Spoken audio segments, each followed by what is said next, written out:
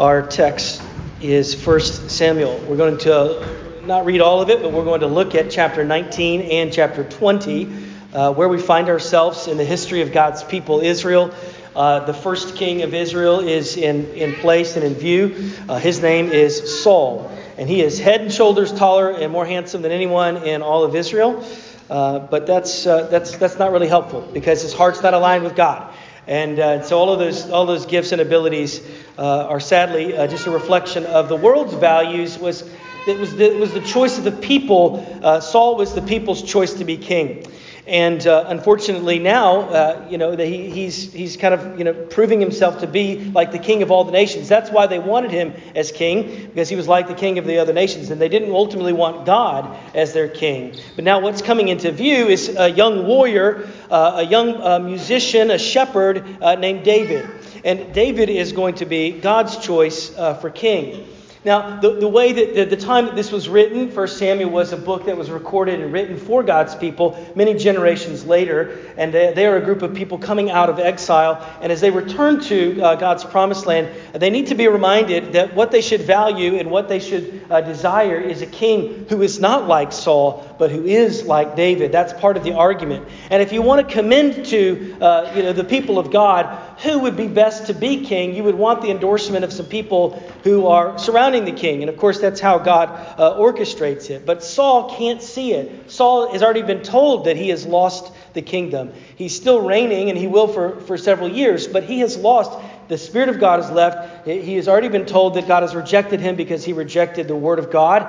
And now we see that David is coming and rising up in prominence. And even though he gives great victory to Saul and to God's people, Saul continues to stand largely opposed to him. He just cannot swallow it. Even as he strikes down all of these enemies, the Philistines, who were opposed to Saul and the people of God, Saul cannot appreciate it. And along the way, the narrator helps us with the endorsements of people who are near. And what I mean by that is that the two people who stand out, even in our account that we'll read today, are the king's son and daughter. King Saul's own family recognizes and appreciates David. We see that Michal, or Michal, the daughter, sometimes she's known as, the daughter of King Saul, she loves David. And they are given in marriage, part of the reward, of course, for slaughtering, the great Philistine Goliath. And then we see also that he has a son.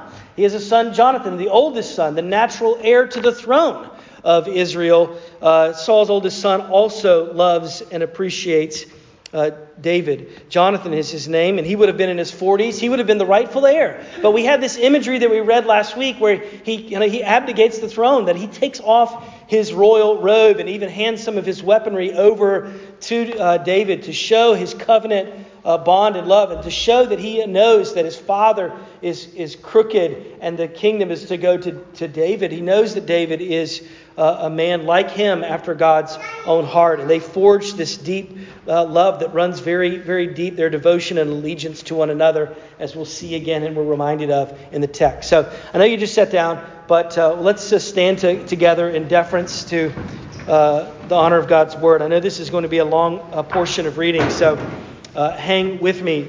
Hear this. This is God's word, chapter 19, verse 1. And Saul spoke to Jonathan his son and to all his servants that they should kill David. But Jonathan, Saul's son, delighted much in David. And Jonathan told David, Saul, my father seeks to kill you. Therefore, be on your guard. In the morning, stay in a secret place and hide yourself. And I will go out and stand beside my father in the field where you are. And I will speak to my father about you. And if I learn anything, I will tell you. And Jonathan spoke well of David to Saul, his father, and said to him, let not the king sin against his servant David, because he has not sinned against you, and because his deeds have brought good to you. For he took his life in his own hand, and he struck down the Philistine. And the Lord worked a great salvation for all Israel. You saw it and rejoiced. Why then will you sin against innocent blood by killing David without cause?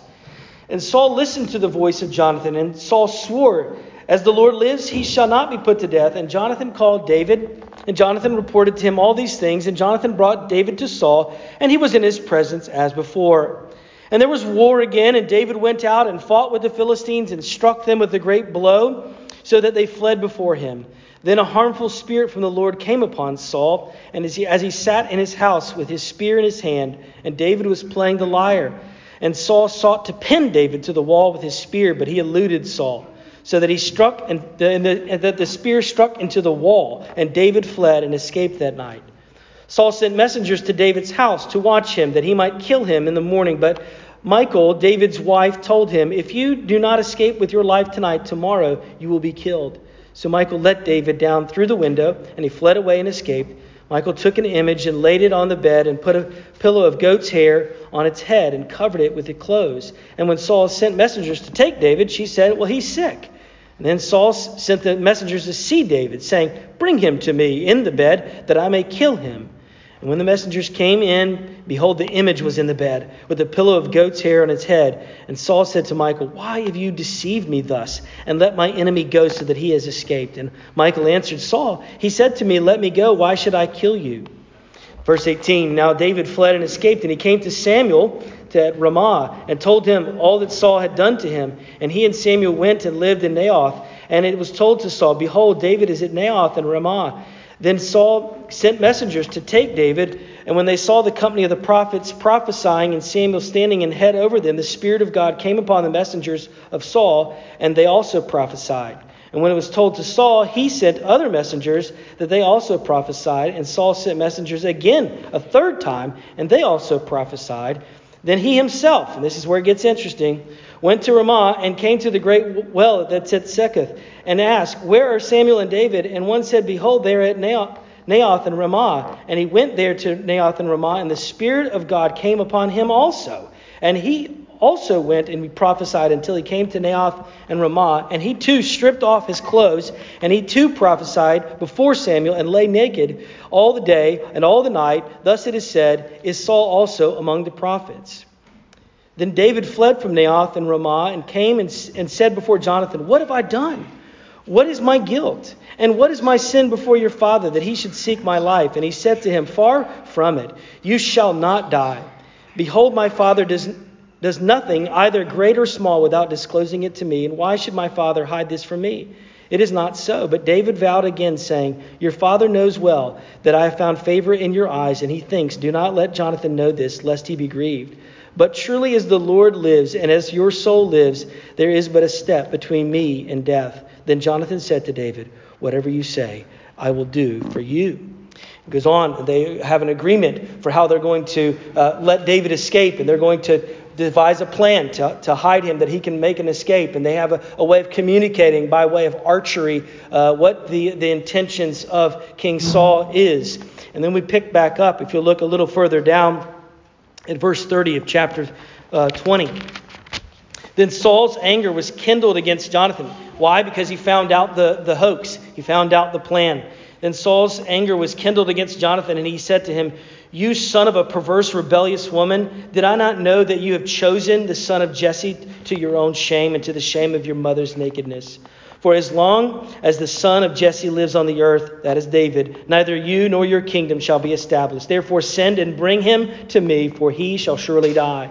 Then Jonathan answered Saul his father, "Why should he be put to death? What has he done?" But Saul hurled his spear at him to strike him. So Jonathan knew that his father was determined to put David to death. And Jonathan rose from the table in fierce anger and ate no food the second day of the month. For he was grieved for David, because his father had disgraced him. In the morning, Jonathan went out into the field to the appointment with David and with the little boy. And he said to his boy, "Run and find the arrows that I shoot." As the boy ran, he shot an arrow beyond him. And when the boy came to the place of the arrow that Jonathan had shot, Jonathan called after the boy and said, "Is not the arrow beyond you?" And Jonathan called after the boy, "Hurry, be quick, do not stay." So Jonathan gathered up the arrows and came to his master. But the boy knew nothing. Only Jonathan and David knew the matter. And Jonathan gave his weapon to the boy and said to him, "Go and carry them to the city." And as soon as the boy had gone, David rose from beside the stone heap and fell on his face on the ground and bowed 3 times. And they kissed one another and wept with one another, David weeping the most. Then Jonathan said to David, "Go in peace, because we have sworn both of us in the name of the Lord, saying, 'The Lord shall be between you and me, and between my offspring and your offspring forever.'" And he rose and departed. And Jonathan went into the city. This is God's word. You may be seated. Let me pray for us. Father, we look to you right now and we ask that you would forgive us and you would forge us. Would you forgive us, Lord? Our minds and our understanding are finite, and our will, to be honest, is fickle. Sometimes it's even bent against you. So would you please use this time, forge us through your word and your spirit, that we might be faithful and sound in the battle that you have for us, for Christ's sake. Amen. This past week, I was driving in the car, and I was talking to one of our children about the Lord, about God, about the reality of God. And though we cannot see God, we know that he is real. And to take the old line of Billy Graham, who says, it's like seeing the wind. You cannot see the wind, but you can see the effects of the wind. And I know many times I have seen in a profound and pointed way the effects of God's power in people's lives. And it's a beautiful, transformative power. And that came to mind in a fresh way because I saw a clip from an interview some 40 plus years ago on television with a woman by the name of Corrie ten Boom. Some of you may know who she is. She became a famous author, but that's not where she began. She began in the Netherlands. She was a watchmaker and a businesswoman, and she was living in the Netherlands with her sister and her father. And she had a heart for people who had mental disabilities. She and her family had a great sympathy during World War II for the people, the plight of the Jews.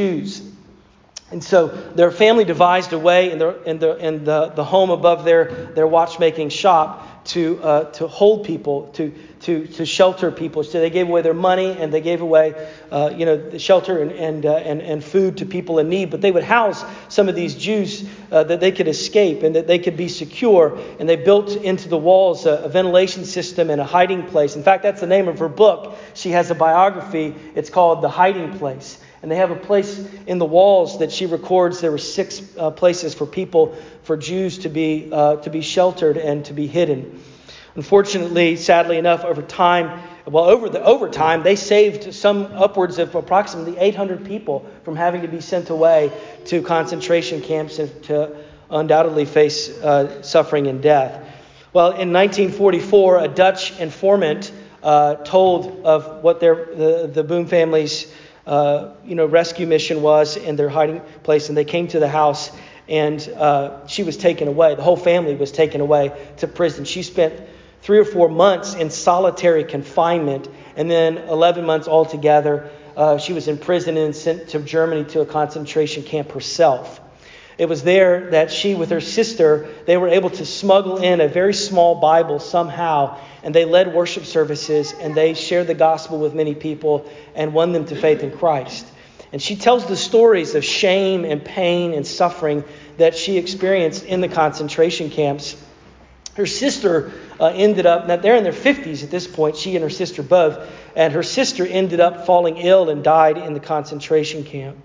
There were some very, very dark days. But God, she would record, did not let her grow bitter. She loved God. God showed his love to her and ministered to her in a way of comfort by way of her angels and the means of grace that was very pointed to her. She has this great quote. She says, "When a train comes through a tunnel and it gets dark, you don't throw away the ticket and jump off. You sit still and you trust the engineer." It's hard, isn't it, though, to trust the engineer? It's hard to sit still. Sometimes it's especially hard to sit still when we perceive the providence of God as very bitter and sour in our circumstance, in our affliction, in our suffering, in the disappointments, even the small disappointments of any given day that frustrate and bewilder us. We can be tempted to bitterness, or we have a temptation towards a profound anxiety and fear that creeps in and up, and it presents us when we are presented with a certain set of circumstances and undoubtedly a whole set of uncertainties on the horizon. Another great quote from Corrie ten Boom. She says, "Never be afraid to trust an unknown future to a known God." Never be afraid to trust an unknown future to a known God.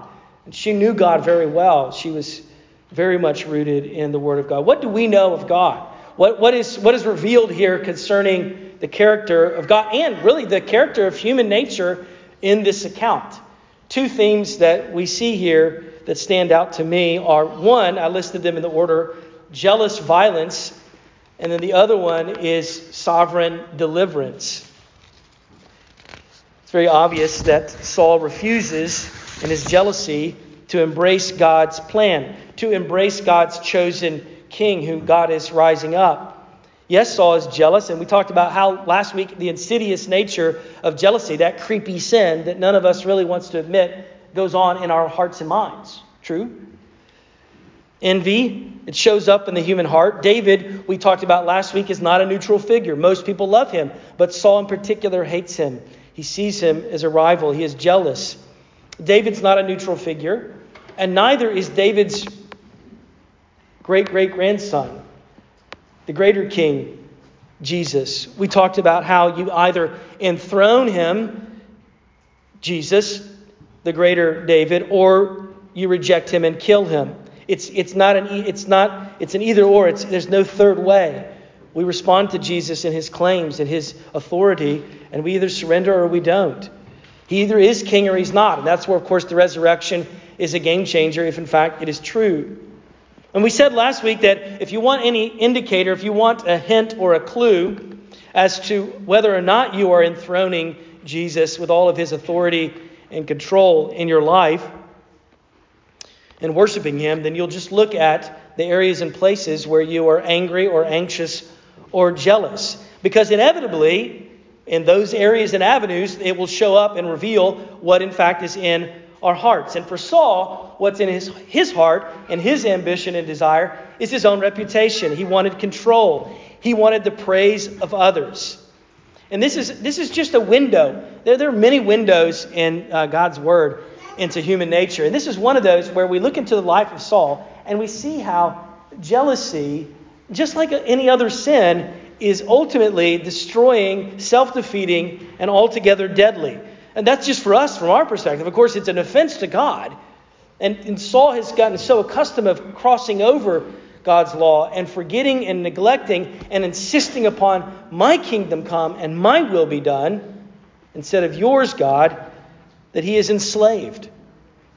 If you entertain sin, if you feed it, it inevitably escalates. It inevitably carries out. The anger and the fear has Saul now. It owns him. He's losing his mind. And the jealousy has already been known to be volatile in his relationships in the past. But now it's gotten even worse. It resurfaces in chapter 19, verse 10, when he tries again. You see there, one more time he tries to spear David. Then, can you even imagine that jealousy? It even burns up a love of a father towards his son. Because if you dig into chapter 20, verse 33, what does it say? Then he tried to hurl his spear at him too. That is Jonathan. That's when Jonathan knew. He's trying to kill his own son. That's how much jealousy and sin has deceived him and affected him. There's a particular phrase, though, I want us to just kind of drill down on and consider for a moment in all of this. And that's in chapter 20, verse 30. Look at it again with me. Then Saul's anger was kindled against Jonathan.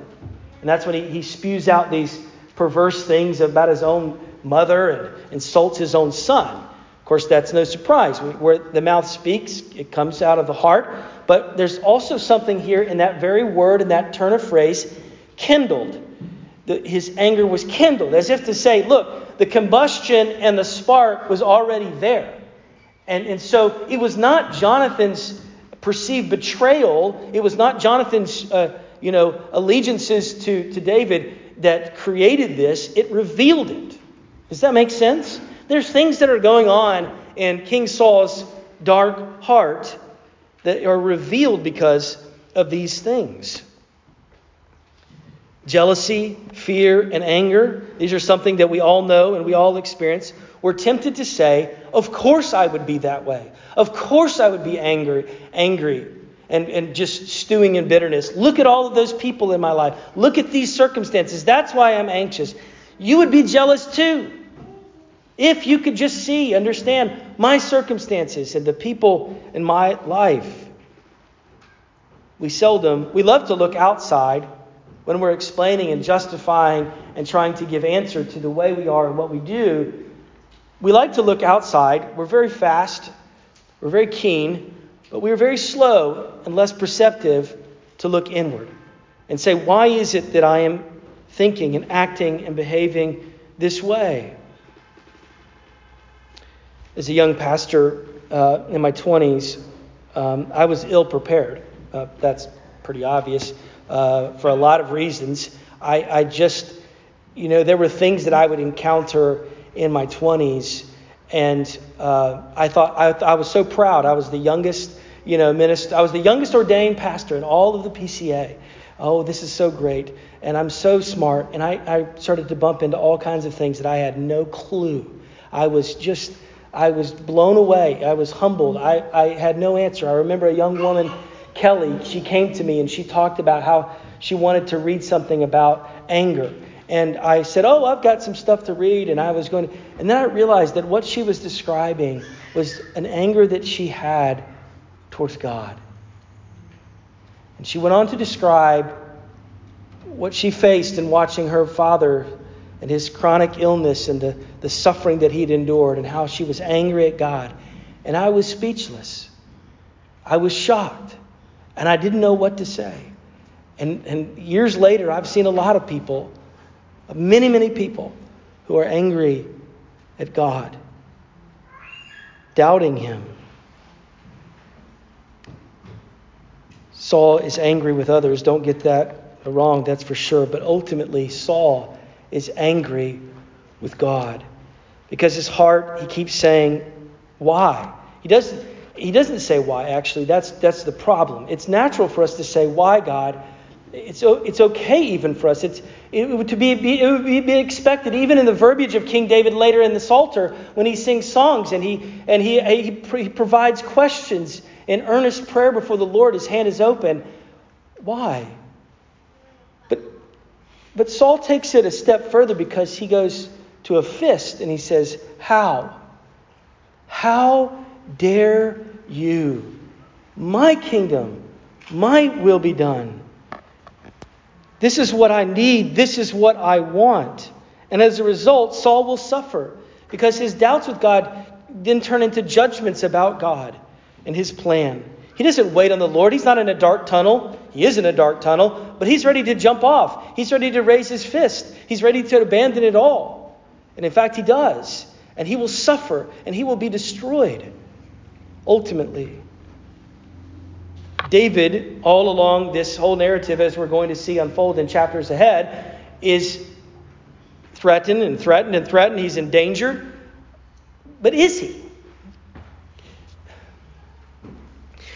The reason I highlight that, because it just feels like, doesn't it, when even where we are up until this point, and what we'll definitely see in the weeks ahead, it's like scenes out of Mission Impossible, right? You're like, what are you doing? David, why did you go back into the king's palace? Didn't you know? I mean, Tom Cruise, why are you going right into the heart of the CIA? I mean, this just does not make sense, right? And you see these harrowing, moments. It's like David is escaping, and it's all from David's perspective. It's like he's escaping by the hair of his chinny chin chin.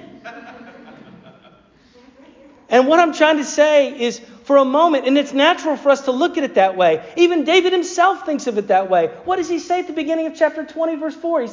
He says to Jonathan, there is just one step between me and death. That's what he says. But this is God's story. And we should be looking at it through the lens and through the vantage point of the Almighty. Because there is not a single moment that David is not safe and sound. And there's a reason for that. And it speaks not only to the might and mercy of God, but a greater plan that He has.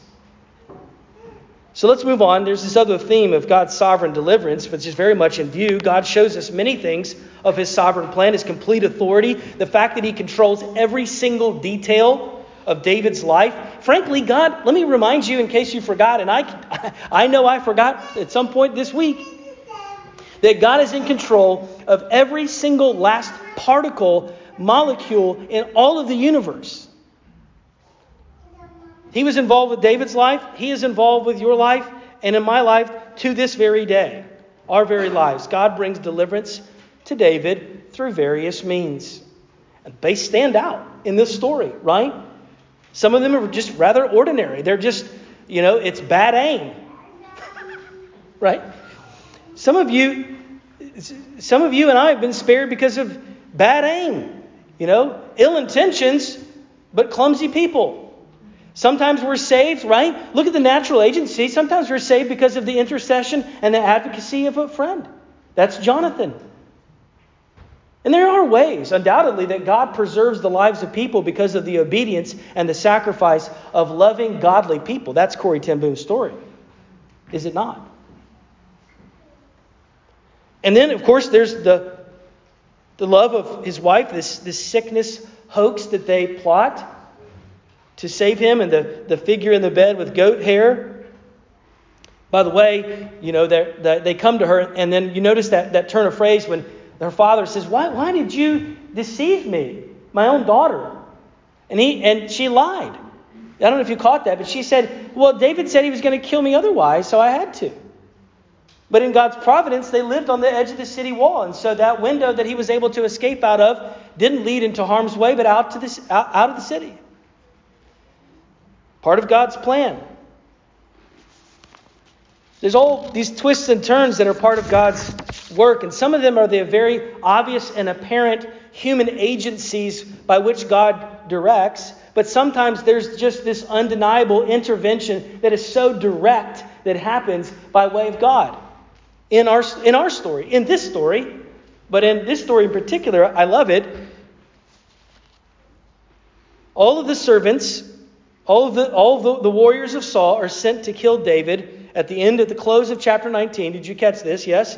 What is going on? It says they were prophesying, which that verb in the Hebrew can mean a number of things. We don't exactly know what they were doing, but it was something akin to praying or proclaiming or preaching or singing and worshiping God. And every one of them has every intention to go there and follow the king's order to go and kill David. And they stop. They fall down. They begin to start praising God. Maybe against their own volition and will. I'm sure it was. It definitely was for Saul. Don't you see the irony of God? Don't you think God has a way, whenever he scripts a story, to just show us that he is totally willing to be ironic? That he would have this man, Saul, march on in there and say, it's almost as if he says the third time, if you want a job done, sometimes you just got to what? Go and do it yourself. And he heads on out there to meet up with Samuel the priest and to take out David. And what happens? This man who had exalted himself above God's chosen, and he falls down and he's naked and he's singing praises to Yahweh. That's hilarious. That is ironic. But that's the way God does it sometimes. And he gets up the next day and I'm sure he's like, am I hungover? I mean, what just happened? What am I doing? What is going on? And he still cannot see it. He cannot see that every time I try to go against God's plan, it backfires. You've wondered that yourself too. Now, that didn't work out, but I'll try it again. We doubt God's way. We doubt God's wisdom. We question his plan. We see it laid out. We see his invitation. We see what obedience looks like. And we doubt him. And we raise sometimes even our fist up against him. And he has a way of just frustrating that. And it's even mercifully, by the way. I don't mean this in some type of destructive way. And even if he were to discipline us, and indeed he does, it's only because what? He loves his children. His sons and daughters. Here's the point. God's plan rules. David is never truly in danger. God knows full well how to deliver not only David, but to deliver you. God has a sovereign plan to protect and to preserve David so that through him we may not only have pictures and types of a great king, but a descendant who would be his greater son, King David. That's what we'll sing. We'll sing of it. We'll read of it come December. Some of you are already counting down to that holiday. True. Lowe's is. I don't know if you've seen the decorations. And you'll read about it. Someone will stand right over here and we'll read about it again at the start of the Gospel of Matthew, of the genealogy, the descendants of the son of Jesse, King David, and who is listed amongst them? Jesus of Nazareth. God has complete control over your life, and King Jesus has complete victory over every single one of your enemies. And whoever you think your enemy is, it's probably not what it really is. Here are two realities that we face in this fallen world. Our greatest enemies are sin and Satan. And of course, the world and its own influence is part of that enemy force as well. Where the voice of our sin and the God of this age is resounding. But it's sin and Satan, and sometimes we feel the temptation of the enemy to entertain sin. Yes, even to be jealous or to be bitter. It may be a number of ways that you're tempted to cope with that, to try to navigate that. Maybe you feel as if you have disappointments and threats in your life. Maybe you have heartache and you have suffering. Maybe you had it this week, or maybe you're dreading it tomorrow morning as you head to work. Maybe it is bitterness towards God. Satan wants us to believe in our temptation that we have no hope and we have no power. And at the very same time, Satan would love for us to believe as well in our failures, and all of you and I have them, that the enemy wants us to believe in those failures. Again, we have no hope and we have no power. In both instances, he is wrong. Why? Two things, okay? One of them is a covenant promise. The other one is a covenant friend. David has this covenant promise that he will have the kingdom and he will reign, and so will his descendants. He has this promise, and he is called to cherish those things even in the face of great threats. And you have threats. You and I both have experienced threats this week. We've experienced intense, perhaps, temptation. And I want to tell you what this one promise is. There are many, but here's just one of them. Okay? Inspired of God. 1 Corinthians 10:31. No temptation has overtaken you except what is common to man. God is faithful. He will not let you be tempted beyond your ability. But with the temptation, He will also provide the way of escape that you may be able to endure it. There's a promise for you. Remember, I told you, when you feel like it's inevitable that I will fall in sin, here's your promise. The second thing I would say is we have a covenant friend. David has the covenant friendship here that we are told of Jonathan. It's a beautiful friendship. It's a friendship that runs so deep, it's illustrative of the fact that blood is not thicker than water. And the truth of the wisdom of God's word when it says in Proverbs 28, a man of many companions may come to ruin, but there is a friend who sticks closer than a brother.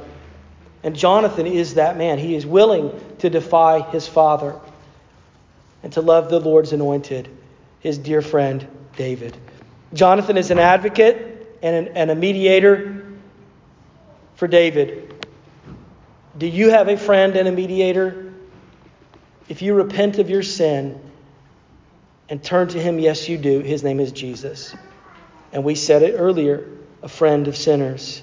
He actually loves, and think about this, because we understand the appreciation in part between Jonathan and David. But here is a picture in this glorious story, even as we know we're unworthy, that we actually have in Jesus one who understands, and yet He loves us as His enemies, and He even dies that He could make us friends. Now, what I just said is probably not new news to you, but it is good news. And you're like me, I know, and you need to be reminded of that good news. Trust Him, follow Him, let Him rule and reign in your hearts. And by the way, if you proudly, foolishly oppose Him, you will suffer and you will struggle. I'm warning you. But if you trust Him, you will find life. Forsake sin, love your Savior, and do not listen to the enemy. And when you fail, here's another great quote for you, Corrie ten Boom. I've said it before because it's one of my favorites. In Christ, God, I don't know how you feel right now about your sin and your mistakes, but here's what I want to say in Christ. Corrie ten Boom says, God takes our sins, past, present, and future, and dumps them into the sea, and then he puts up a sign, and it says this: no fishing allowed. Thanks be to God. Let's pray. Father, I've prayed this multiple times in past weeks. Would you guide us away from sin and self? And would you please have mercy, forgive us of our jealousy, our anxiety, our love of self, and our love of the world. Give us, Lord, boldness to confront sin, to kill it, and to crown you, Jesus. Lord, we trust you that you will give us what we need this week as we encounter the enemies of sin and the lies of our enemy, Satan. Lord, we want to live for you. We want to love you with our whole self. We want to love our neighbor as ourselves. And that will bring you praise, and that will bring you glory, and that'll be for your good purpose in our lives and people around us. So guide us, Lord. Give us compassion for people who are struggling. Give us love for people, even our enemies. Lord, give us words to say, even divine appointments to share the hope this week that we have with people who do not yet know you. Lord, I pray you be with people in our congregation who are struggling with sickness, even chronic ones. Lord, for people who find themselves perplexed and bewildered, even tempted towards bitterness, Lord, I pray you would change this, that you would soften their hearts, that you would warm them with your love and your spirit. Lord, I pray for people this week who are struggling in work, struggling in relationships. You know the wisdom that they need to navigate it, wisdom that is from above. Lord, I pray today with great thanks for the children of our church. I thank you, Lord, for the children that you are bringing into our church. I pray for the mothers, the couples in this church that are expecting children. Lord, I pray especially for the Johnsons this week as they go to deliver their fourth baby. Lord, have mercy. Thank you for these gifts. Help us to be focused on your love and mercy this week, we pray, even now as you taught your disciples to pray, saying together, Our Father, who art in heaven, hallowed be thy name. Thy kingdom come, thy will be done.